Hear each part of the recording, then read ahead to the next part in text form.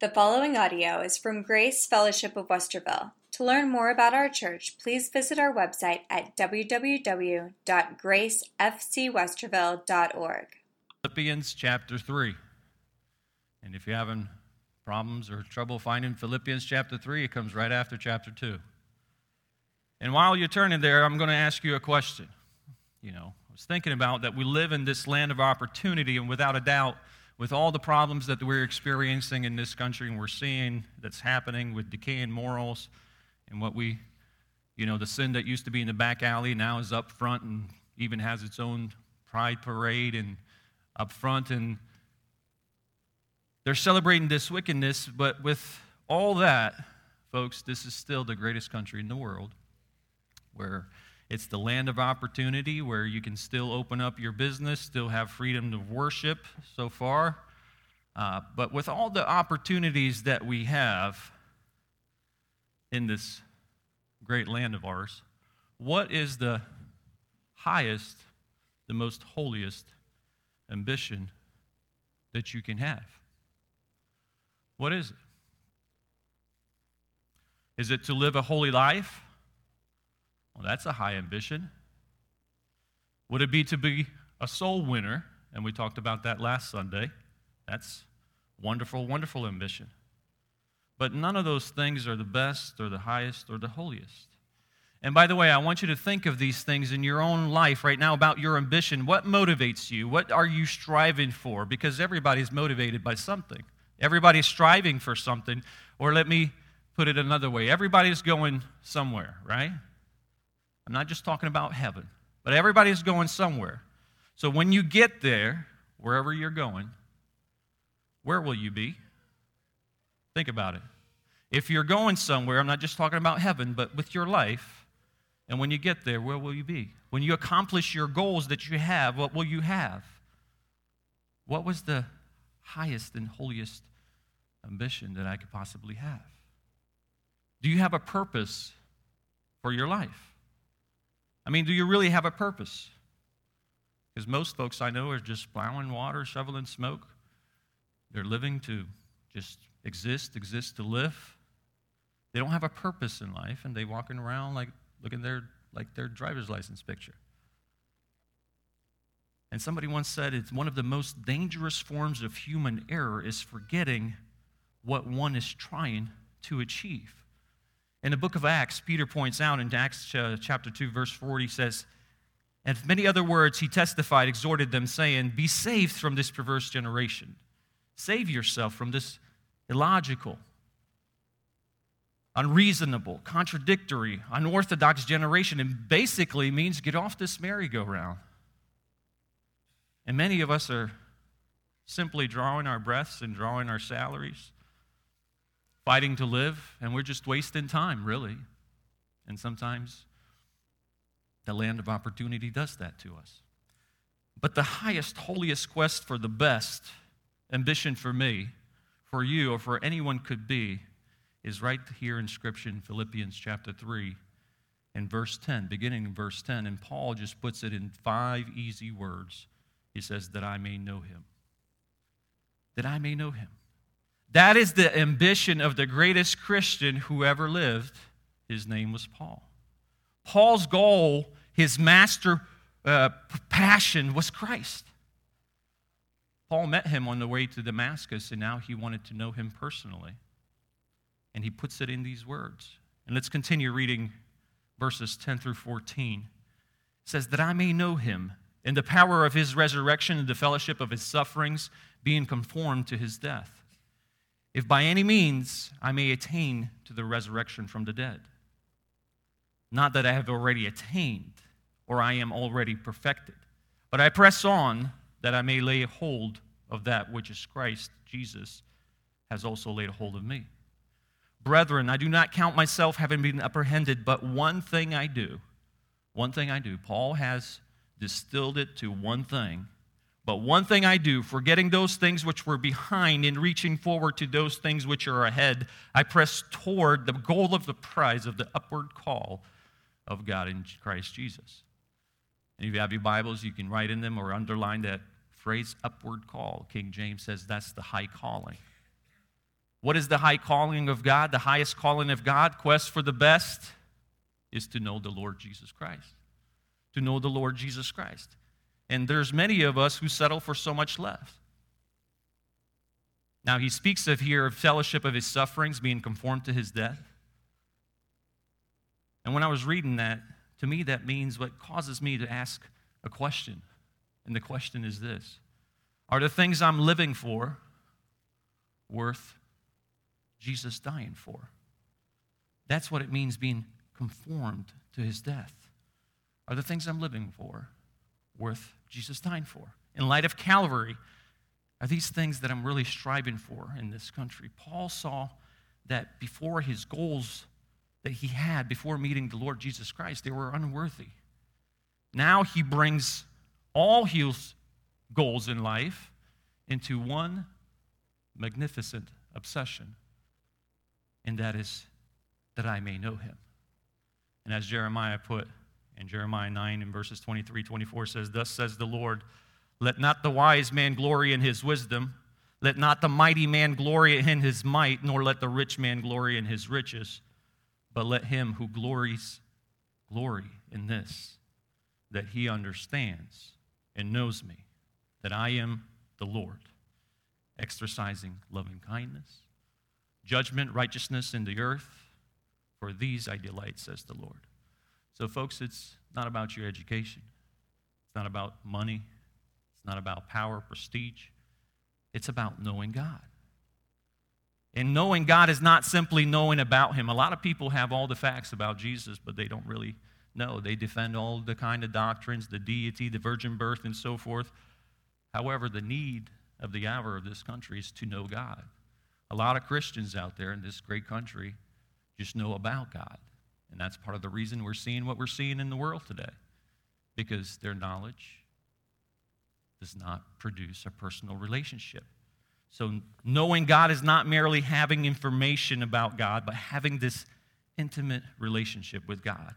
It is the kind of relationship that Jesus prayed that we would have. And he says in John 17, verse 3, "And this is the eternal life, that they may know you, one true God, and Jesus Christ, whom you have sent." So this should be the desire of all those who've been born twice, of the believer's heart, to know Christ more intimately. And frankly, when I looked at this scripture, these verses 10 through 14, it challenged my own heart. And I want to lay down 4 things this morning in this passage, 4 principles that we can make this a priority in our life. And number 1 is we need to fix our focus. That's what Paul does here. What's our focus? To know him. That is the goal of Paul's life. He wanted to know him personally. He doesn't say, "I want to know more about him." And you can sit here in church, soak and sour, and learn much about him and not know him. To know him is more important than just having all the facts. We are to know him personally. He's a real person, not just made-up character that sits up there on heaven or imagination. So I'm not asking if you know all the doctrines, if you know the Word of God real well and so forth. You know theology. I'm going to ask you this morning, do you truly know him? You know, Philip spent 3.5 years attending the best seminary you can possibly go to. Philip spent 3.5 years with the Lord Jesus Christ. 3.5 years walking. The greatest professor, the greatest teacher. And look what happens in John 14, verses 7 through 9. "If you had known me, you would have known my Father." This is the part where Philip asks, "Show us the Father. And from now on, you know him and have seen him." And Philip said to him, "Lord, show us the Father, and it's sufficient for us." So he spent 3.5 years listening to the words of Jesus, all the teachings. And Jesus said to him, "Have I been with you so long, and yet you have not known me, Philip? Spent 3.5 years with him, and you have not known me? He who has seen me has seen the Father, so how can you say, 'Show us the Father'?" So we talked about, in our series, Let's Talk Church, about Word of God being the authority. But we don't just study the Word of God. It's It's not merely just knowing the Word of God, it's knowing also the God of the Word. And this man, Paul, is writing Philippians. He's an old warrior, all beat up, in prison. He's getting ready to die. And what's interesting, he's talking about knowing the Lord Jesus Christ. He doesn't think he's already attained all the knowledge and everything that he needs. He's not already perfect. And he wants to know more. And again, in verse 10, he says, that I may know him. And again, folks, it's impossible to know somebody if you don't spend intimate time with people, spending time with that individual. And folks, when I get to heaven, I want to meet someone that's the Lord Jesus Christ, and I hope you do too. Not just, hey, I know about you, but somebody that I already know, heart to heart. And look again at that verse. He wanted to know him powerfully. It says Paul speaks of the power of his resurrection. What's the power of his resurrection? That's the Holy Spirit of God that quickened and raised up the Lord Jesus Christ from the dead. That same power. It is the goal of our life to have power over sin, over self, over Satan, over the circumstances. And God wants us to live powerfully with that same power that raised Jesus Christ from the dead. Paul said, I want that resurrection power in my life. Do we have that goal in our life? Do we want that power? He also wanted to know him personally, powerfully, and passionately. He says in the fellowship of his sufferings. Now, he's talking about Calvary sufferings. Now, there's no way you can participate in Christ's Calvary suffering. He had to do that alone. He suffered through alone. He died on the cross, but he's still suffering today. Christ has a grieved heart. Looking at this world, just like he looked at Israel and said, hey, how many times I wanted to gather you together, but you didn't want to? Cried. Lord Jesus has a broken heart. So again, I'm going to ask you this question. Do the things that break the heart of Jesus break yours? In Proverbs 8:13, it says, the fear of the Lord is to hate evil. Pride and arrogance, the evil way, and the perverse mouth I hate. Now, I said this before. We talked about it, about soul winning. When was the last time that you truly shed a tear over a soul that was mortgaged to the devil? When was the last time you looked at the world and cried? When was the last time that you looked at your friends and relatives that are not saved and your heart was grieved? Not only did he want to know him personally and powerfully, passionately, but he wanted to know him preeminently. Because I say that because he says, I want to be conformed to his death. That is, I want to die with him that I might live with him. And we will never know the power of this resurrection if we're not made conformable to his death, because without death there is no resurrection. And it simply means this when we come to Christ about our priorities. It's no to me and yes to Jesus. That's all it means. No to me and yes to Jesus. And the whole point here is relationship is more than important than any of our accomplishments that we have in this world. So what do we need to do first is fix our focus. Look at our priorities. What are you striving for? And our focus should say, I want to know Jesus, not know about him. Now, you have to know about Jesus to know Jesus, but you can know facts about him without knowing who he truly is. Second, we need to face our faults. In verse 12, Paul says, now that I have already attained, or I am already perfected, but I press on that I may lay a hold of that for which Christ Jesus has also laid a hold of me. Now, here's the principle. Don't raise your hand, but ask yourself the question. How many of you are satisfied with your spiritual life right now? How many are you satisfied? Any satisfied saints here this morning? Well, if you're satisfied with your spiritual life right now, you're aiming too low. You're simply aiming too low. You say, well, Cornelius, don't you think I'm a good Christian? Don't you think we're all good Christians showed up to church today, especially my cousins, right? They all had to wake up early and everything. Well, I'm going to tell you this. I think Paul was a great Christian, and yet Paul said this at the end of his life, that I may know him. That I may know him. He said, this is what I'm striving for. This is my goal. I'm pressing toward with every ounce of my energy, my spiritual body. I have this ambition and burning ambition. I'm focused on it. He was not satisfied. If you're satisfied, you're aiming too low. And sometimes you ask this question, Paul, you don't know Jesus? You wrote about 30% of the Bible, the epistles, and so forth. You suffered for him. Don't you know him? Well, you see, he says, there's so much more to know about him. And we say Christopher Columbus discovered America, right? But think about it. How much of America did he really discover? There's so much more to know about Jesus. And no growing Christian is ever satisfied with his spiritual attainment. No growing Christian is satisfied. Now, it doesn't mean that you're not satisfied with your salvation, Jesus, and things like that, but you're not satisfied with yourself. You may be satisfied with your salvation, but I want to learn more and more about the Lord Jesus Christ. I saw a cowboy pin that said, I ain't what I ought to be, I ain't what I'm going to be, but thank God I ain't what I was. He's been saved, but he's not satisfied with his own spiritual condition. He's growing in the Lord. And some of us are thinking we're already attained, we're perfect. Husband was arguing with his wife, and he said, you must think I'm a perfect fool. And she said, honey, nobody's perfect. And folks, we're not perfect. None of us. No matter who you are, what position you hold, you're not perfect.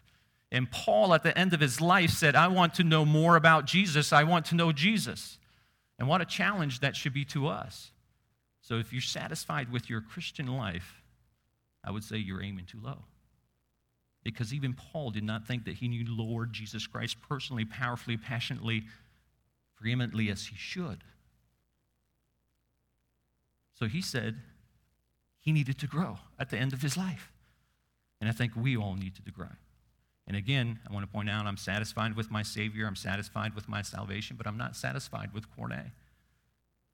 I would think after all these years, being raised in a Christian home, Dad being a pastor and so forth, that I would be a better Christian, I would be a better prayer warrior, that I would know more about the Bible. But I know that there's so much more that I need to learn. There's so much more I can open up the Word of God and learn about Jesus. So, and yet, not disappointed, but it kind of encourages me because I know I'm not satisfied, and that's what drives me. And Paul here took inventory of himself and said, I'm not satisfied. Before he met the Lord Jesus Christ on the road to Damascus, Paul was satisfied, right? He said he was a proud young Pharisee. He considered himself faultless. He had the best teachers. He was petted, praised, flattered for his zeal. He had it all. Respect. But in verse 8, he says this, yet indeed I also count all these things lost. He had all these master's degrees too. For the excellence of knowledge of Christ Jesus my Lord, for whom I've suffered the loss of all things, and count them as rubbish, that I may gain Christ. Count them as rubbish. New King James Version, those British people kind of soften it up, saying, oh, that's rubbish. King James Version puts it as dong. And I believe the original Greek word was doo-doo. That's what he counted all those things. Paul saying, this stuff I used to value so highly is nothing to me now for the excellent knowledge of the Lord Jesus Christ. The most wisest person ever lived, one of my favorite Bible characters, Solomon. He looked at everything at the end of his life. And what we need to learn, sometimes we only learn it when we come to the end of the life. But at the end of his life, too, he looks at everything. In Ecclesiastes 1:2 says, vanity of vanities, says the preacher. Vanity of vanities. He had it all. Everything's vanity.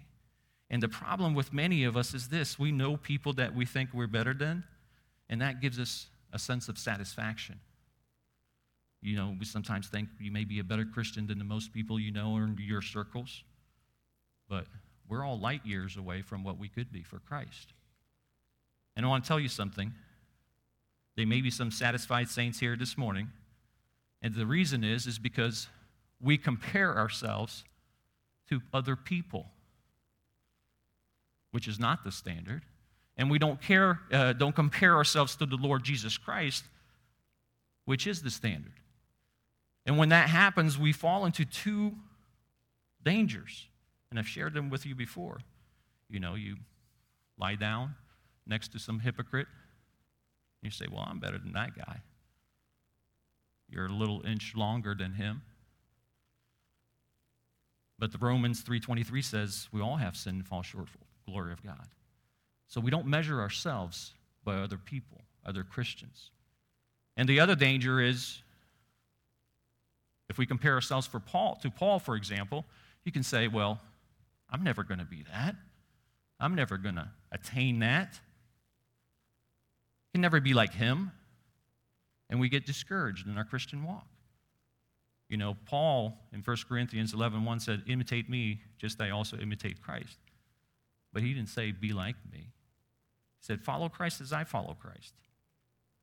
Don't be like me. Paul was not satisfied. So don't compare yourself to other Christians. Be satisfied with Jesus. Be satisfied with your salvation. But are you becoming more like the Lord Jesus Christ?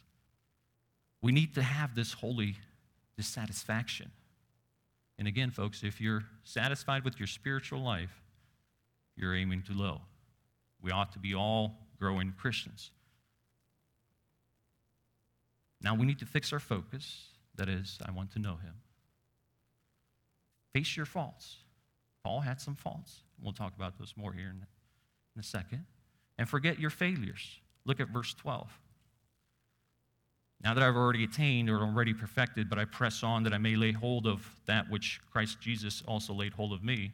So that's him facing his faults. He knew, this is the greatest Christian of all time. He knew that there was room for growth. And look at verse 13. He talks about forgetting his failures. He says, brethren, I do not count myself have apprehended, but one thing I do, forgetting those things which are behind and reaching forward to those things which are ahead. But this one thing I do. And the principle is this. You're never a failure until you quit. Forget those things that you're behind. You know, sometimes we feel bad for ourselves. I'm not the Christian I should be, and blah, blah, blah. We have a pity party. Forget those things. Put that in God's forgetfulness. If He forgave you for those sins, move on. But we have too many quitters in our modern-day Christianity. We have people in church who used to serve the Lord, but they have quit. And the main reason they have quit is because they got prosperous, this land of opportunity. You know, I know a lot of Christians who came from the Soviet Union, and folks, to get to church in the old country, my family, just like the rest of the families, and they can tell you, had to take public transportation, 3 to 4 buses. And they're not nice buses as your Coda buses here. You know, we got chickens and goats on there, wintertime. But now they moved to America, the land of opportunity. They no longer have to take public transportation because they got 4 to 5 cars in their driveway. But yet, they don't serve in the church passionately like they used to. They don't do things that they used to do back in the old country. They got prosperous. They bought a lake house somewhere, so that's where they spend their weekends instead of coming to church. And again, it's not the weekend, it's Lord's Day. Sunday is Lord's Day. And you say, well, I need recreation. Well, God wants you to have it. But we need to ask ourselves this question: is my recreation bringing me to my goal in life? Or have the blessings of God that He gave me are taking me actually away from God, who has given me those blessings? Are we quitting because of the blessings? And folks, we need to learn that no matter how far you ran the race, if you quit, if you stop running, you're going to lose. You can be halfway around the track while others are coming behind you, right? But if you stop, you're going to lose the race. They're going to pass by. And again, sometimes people say, well, I failed in my Christian life. I guess I can't be this kind of a Christian God wants me to be. Folks, we all have failures, right? And look up here. If that's your life, if you messed up in life and so forth, you can be that Christian. Yes, you can. Just don't stop running. Fix your focus. Face your faults. Forget your failures. Now, when I say forget your failures, I mean admit them. Take them to God. God is a holy God. He will not overlook sin. Admit them. And Paul says, this one thing I do. He faced his faults. He had all these things before him. And he says, forgetting those things which are behind and reaching forward to those things which are ahead. And sometimes, the older folks, you also say, well, we get to 40, 50, 60 years of age. We have this locked-in mindness, and we say, this is all I can be. This is who I am. You're hooked to that. Get unhooked for that. God used Abraham. How old was Abraham? Each and one of us can serve God, but we can't stop running. You're never a failure until you quit, so don't stop growing. And you know what Satan does is he binds us to the past. He binds us to the past. He's bringing up all these things all the time. And we can't look to the future, what God has in store for us. But we need to put our eye on the goal. And what's our goal? The focus? To know Him. And one thing I learned about running a race, you cannot run a good race by looking over your shoulder. Anybody try to do that? You can actually fall, right? We had somebody fall, Mark. Running a race. And if you want to put on the finger, one of the Christian's biggest problems is right here, dwelling on the past.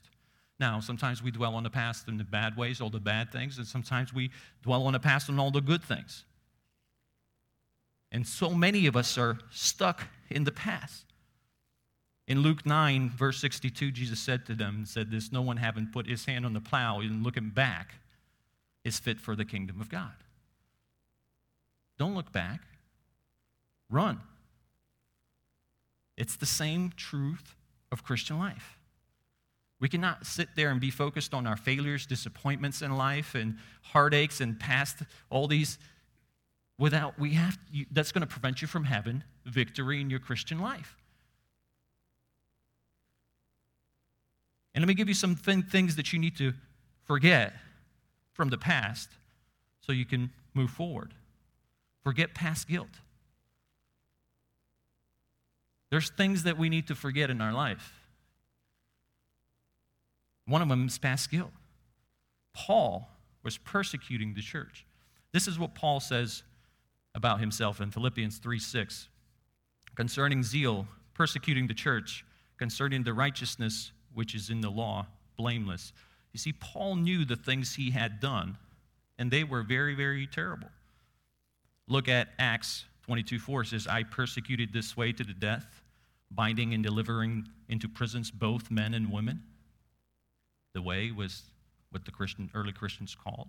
He was persecuting Christians. In 1 Timothy 1:13, it says, although I was formerly a blasphemer, persecutor, Solomon, now I obtained mercy because I did it ignorantly in unbelief. Do you see Paul having a pity party here? No. He says, yes, I did those things. But I'm moving forward. He refused to be haunted by this ghost of guilt that prevents us from serving the Lord. And sometimes we say, well, I'm damaged goods. I'm limited what I can do for Christ. No, you're not. Because the gospel is the good news. So Paul forgets failures and runs. And every Christian, folks, every Christian failed God at some point. You take all of our favorite Bible characters or heroes, you will find failures. And failures do not nullify you from serving the Lord. Everybody makes mistakes.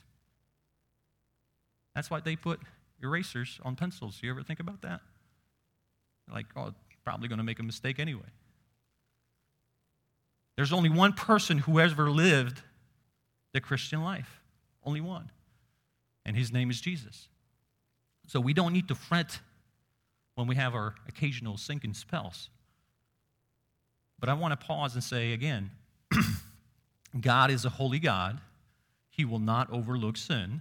So don't overinterpret when I say forget about these things and move on. Because in Matthew 5 and verses 23, 24, where it says, therefore bring your gift to the altar, then remember you have something against your brother. Leave your gift before the altar, go your way, be reconciled to your brother, and then come and offer your gift. We must deal with sin. And once we deal with sin, we've been forgiven, move on. Don't let Satan use other people or anyone else to remind you of your past. And if Satan reminds you of the past, just remind him of his future. Run the race. And we also need to not just forget our past guilt, but past glory. This is a big one, and we don't really think about it.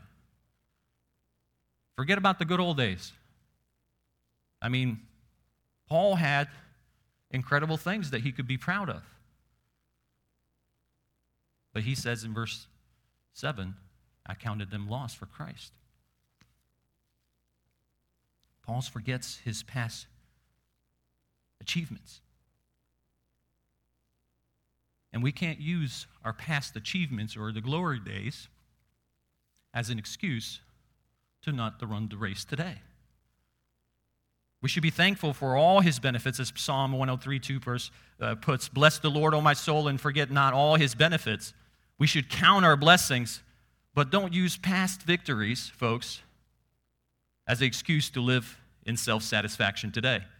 Listen, success can create unhealthy tendency to cling on to those glory days. We're constantly reminiscing about the good glory days. Have you ever been around those folks?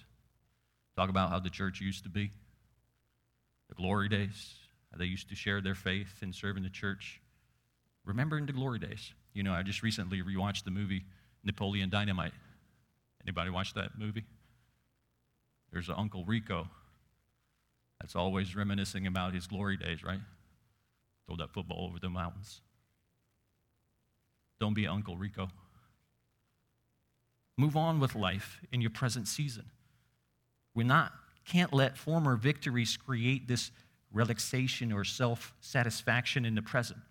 You know, most of you know I'm a basketball fan, and I'm sure most of you are familiar with March Madness, right? Basketball tournament for the college. And when they win, you know, they do the interviews, and they say, hey, we won, you know, we're just getting ready for the next game. We're enjoying the victory for a moment. And that's the thing with that tournament. You can be a number 1 seed, number 10 seed, but it's whoever's good that day that's moving on. So we can't let our yesterday's victory dictate and let us think that we're going to win today. So in the Christian life, every day is a new challenge, new opportunity. And again, Paul had some amazing victories. He could have lived in his glory days, but we don't see that happening. We also need to forget our past grief. You know, there's brothers and sisters in Christ who did him wrong, but he continued running. He didn't sit there and soak sour and cry. Did he party? Folks, there will be people that will criticize you, and oftentimes they'll be the ones that are closest to you. I get people criticizing me for my sermons all the time. Can you believe that? But it's okay. Say, you know, your sermon set us back 100 years. I said, I'm sorry. I was kind of hoping it would set you back 2,000 years. It's okay, honestly. And I don't want to be loved by everyone. When you're loved by everyone, it means you're a people pleaser.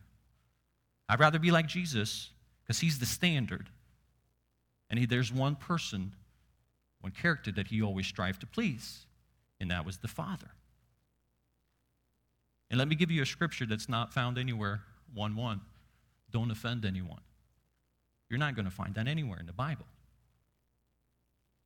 And as one pastor put, if we please God, it does not matter whom you displease. And if you displease him, it does not matter whom you please. And in Luke 6:26 kind of echoes that, where it says, woe to you when all men speak well of you, for so did their fathers to the false prophets. When all men speak well of you. But what did Jesus say? They hated me, they're going to hate you. And folks, obviously there's going to be a problem if everybody's going to say in the world that we love Cornet so much. There's something wrong with that. Because you and the world are always going to be at odds. But at the same time, we need to remember, as Solomon put in Ecclesiastes 7:21, it says, do not take to heart everything people say, lest your servant cursing you. You know, sometimes we're too quick to get upset, and that also paralyzes us. How dare they say that? Well, you thought about, they might be having a bad day. Maybe they were feeling hangry. Maybe they worked in the nursery with your kids. So we shouldn't rush to those things and pay attention to everything that people say. Also, forget your past grudges. A lot of people hold grudges. And the longer you hold a grudge, the heavier it gets. And if you run in a race, do you show up with a trench coat? Some bags? No, when you're running a race, you want to be as light as you can.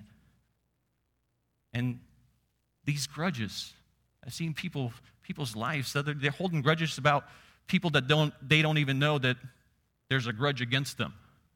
We're holding these grudges, paralyzing ourselves,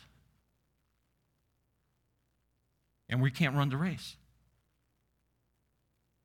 One pastor gave me some advice. He said, if people are being mean to you, don't hold grudges and all that stuff. Just tell Jesus on them and move on. Don't hold a grudge. It's not going to do anything for the other person. It's going to do something to you. And we have a great example of a person who had every right to hold the grudge. In the book of Genesis 45, I'm not going to read the whole thing to you, but it's the story about Joseph. Story about Joseph. And we know Joseph and everything that happened to him, but he saw everything from God's point of view. And you remember the story where he's revealing himself to his brothers? Can you imagine what that was like? His brothers look at him and say, oh, snap. But did Joseph do any of those things? Says, how dare you treated me this way? I'm going to do this and that. No, I'm just going to read one verse for you. In Genesis 45:8, it says, so now it was not you who sent me here, but God. He has made me the father to Pharaoh, the Lord of all his house, and the ruler throughout the land of Egypt. You see that word, but God? So he saw it from God's point of view, and he didn't hold any grudges. Joseph knew that God had a plan for his life, a race for him to run, and the fulfillment of that plan, and looking ahead, he broke the power of the past. He didn't hold any grudges. Oswald Chambers once said, friends, beware of looking back at what you once were when God wants you to become someone you've never been. We spend too much time looking back if we never accomplish our goals. We all know the story of Lot's wife, right? She looked bad. She turned into a pillar of salt. One kid in Sunday school class, well, that's nothing. My mom was driving to a grocery store. She looked back and turned into a telephone pole. You can't drive a car looking backwards. And the best way not to go backwards is what? To go forward. You can't run a race looking back. Forget those things that are in the past. And the last point is, firm up your faith. Look what it says again in verse 12. Not that I've already attained or already perfected, but I press on that I may lay hold of that for which Christ Jesus has also laid hold of me. Laying hold of that which Jesus Christ laid hold of you. Let me tell you something. He didn't save you to serve the world, the flesh, the devil. He didn't save you to come sit here at church, sit soaking sour. We sing a song, you heard me say it before, we're standing on the promises of God, but all we're doing is just sitting on the premises. But he saved you to know him. Now, this may be contradictory to what I preached last Sunday, but it's not. He didn't even save you to become a soul winner. You should be a soul winner. He didn't even save you to be a Bible student, but you should be in your life. But you see, he saved you that you might know him. And when you truly know him, you can't help but become a soul winner. You can't help but become a Bible student. In verses 13 and 14, he says, "Brethren, I do not count myself apprehended, but one thing I do, forgetting those things which are behind, reaching forward to those things which are ahead." And then in verse 14, what is that? What is he striving for? "I press toward the goal for the prize of the upward call of God in Christ Jesus." Do we have any runners here? I know Frank is a runner. Anyone who used to be on a track team? I was playing basketball and the track coach tried to recruit me.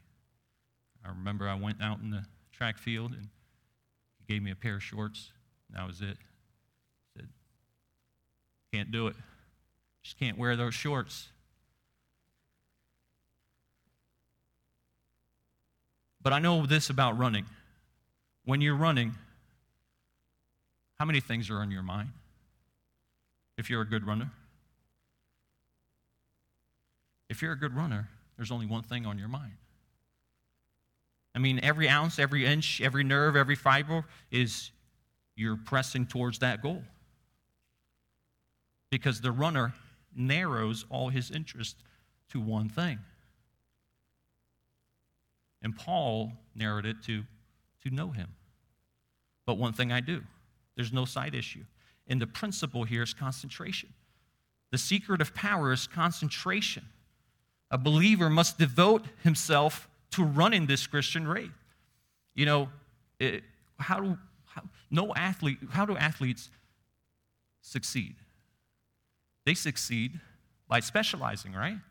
For example, there's, some athletes, they maybe have an exceptional talent and they'll be good at two sports. But most athletes specialize in one. For example, Michael Jordan, the GOAT, the greatest basketball player of all time. But he tried baseball. It's not good. You specialize by narrowing your goal. You're concentrated. Just like Nehemiah. In chapter 6, verse 3, he says, "So I sent messages to them saying, I am doing a great work, so I cannot come down. Why should the work cease while I leave and go down to you?" I'm concentrating on my work here. I ain't got time for those side issues. It's a matter of our values in our life. What are our priorities? What matters most for us? And folks, if you look at these lights, don't do it right now, I don't want you to go blind them, but they're diffused. They're diffused.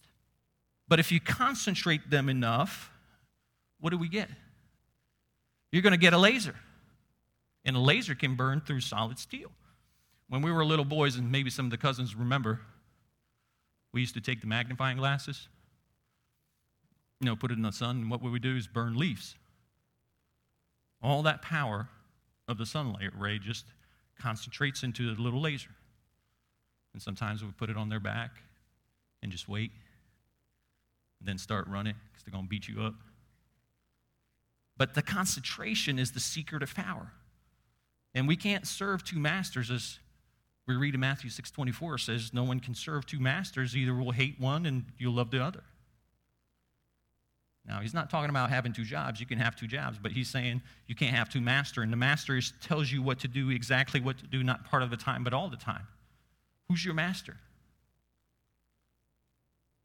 And James put it in 1:8, said, he's a double-minded man. He's unstable all his ways. That's why Paul narrowed his concentration, this one thing I do. He didn't say, this one thing I do in the middle with these other 100 things. One thing I do. I press towards the goal in verse 14. The prize, upward call of God in Christ Jesus. But in our lives, this brings up a real problem, right? I have to do my job. All you know, I work a separate job. I have to have my rest. I think recreation is legitimate. But listen to me very carefully what I had to learn. If your job, your rest, your recreation, your friends, they're not helping you towards this goal, they're wrong for you. They're wrong for you. And here's a test you can take surrounding your friends and all those things. Are they making you more in all those blessings like the Lord Jesus Christ? Or are they doing the complete opposite? You're getting so involved in those things that it's taking you away. Everything God's given you to bless you, it's taking you way further away from God. And Paul wrote in 1 Corinthians chapter 10, verse 23, he says, all these things are lawful for me, but not all things are helpful. All things are lawful for me, but not all things edify. All these things are good. There's nothing wrong with them. There's nothing wrong with friends, relationship, money, and people sometimes say, oh, rich people are sinners and so forth. No, there's lots of rich people in the Bible. Nothing wrong with those things unless they're taking you away from God. There's nothing wrong with having a better house. There's nothing wrong with having family vacation and so forth, better car and so forth. But are those things is what you're concentrating? Is that what your concentration is on? Is that your goal? They will take you away from the Lord Jesus Christ. And you see, these good things, these blessings that we have in this country become bad things when they take you away from the best things. And the best things you can have, the quest, as Paul put it, to know him.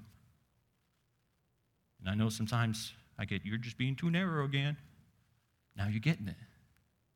Narrow your goal. If you don't want power in your life, in your Christian walk, that's fine.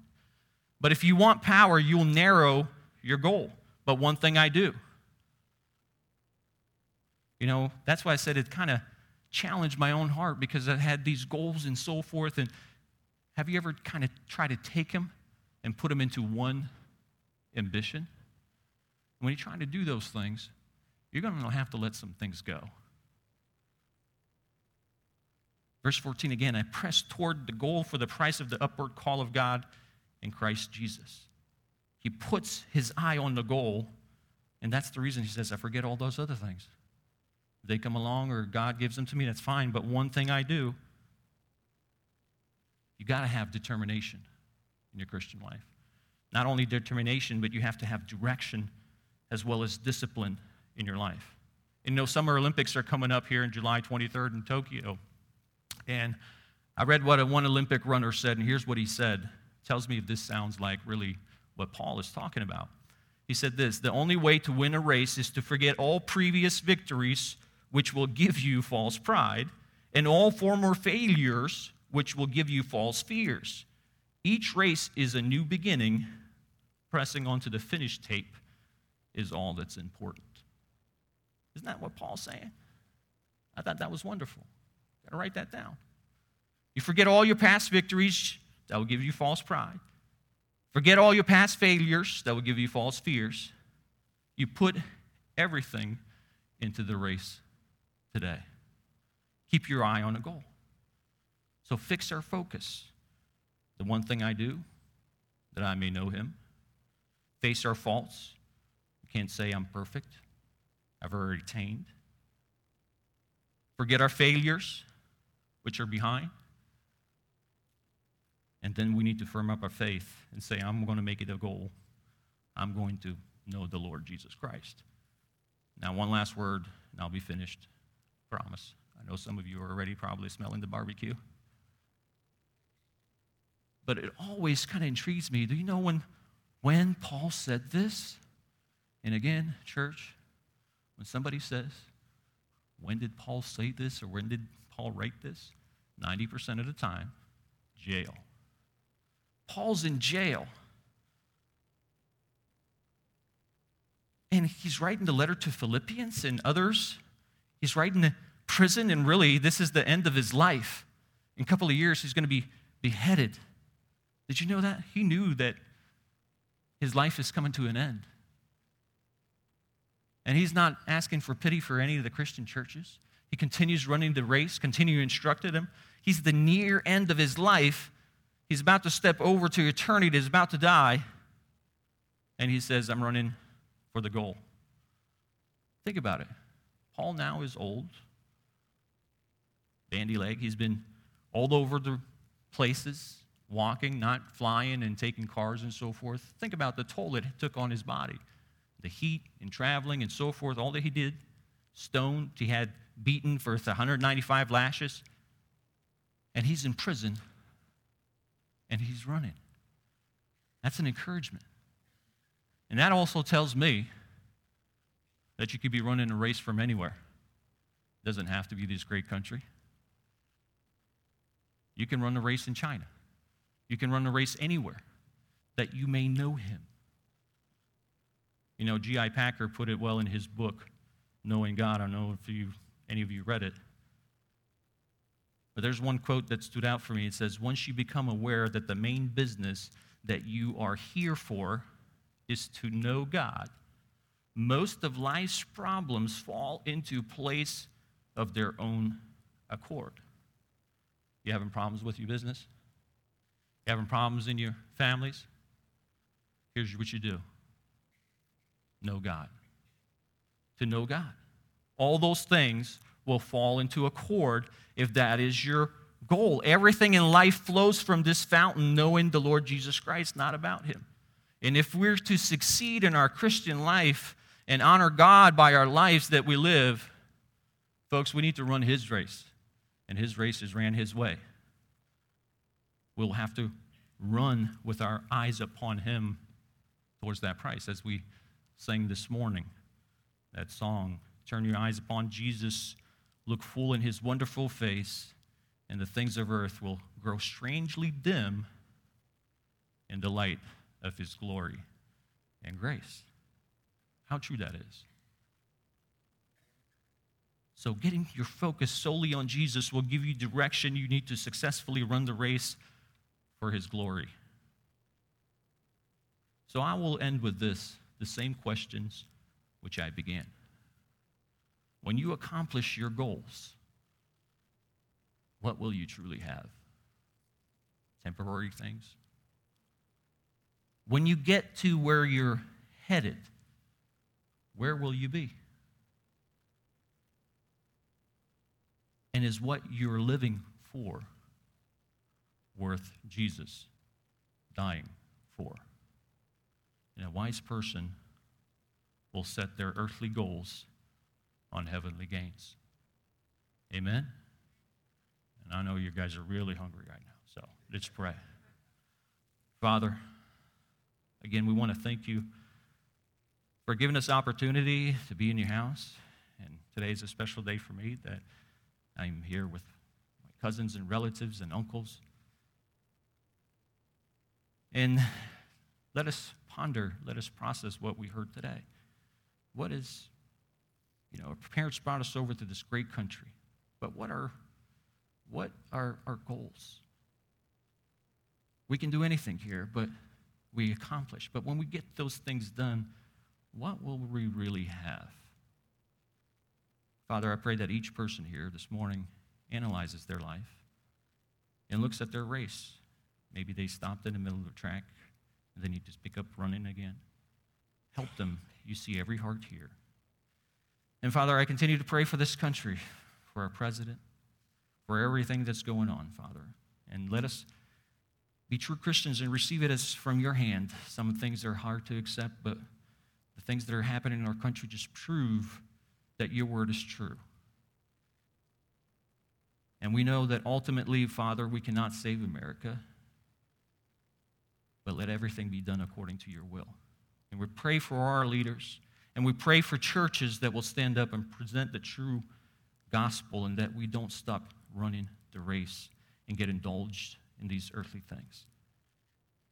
And as we leave this house today, Father, I pray that the grace of the Lord Jesus Christ, the love of God, and the fellowship of the Holy Spirit be with us all. In Jesus' wonderful name I pray. Amen.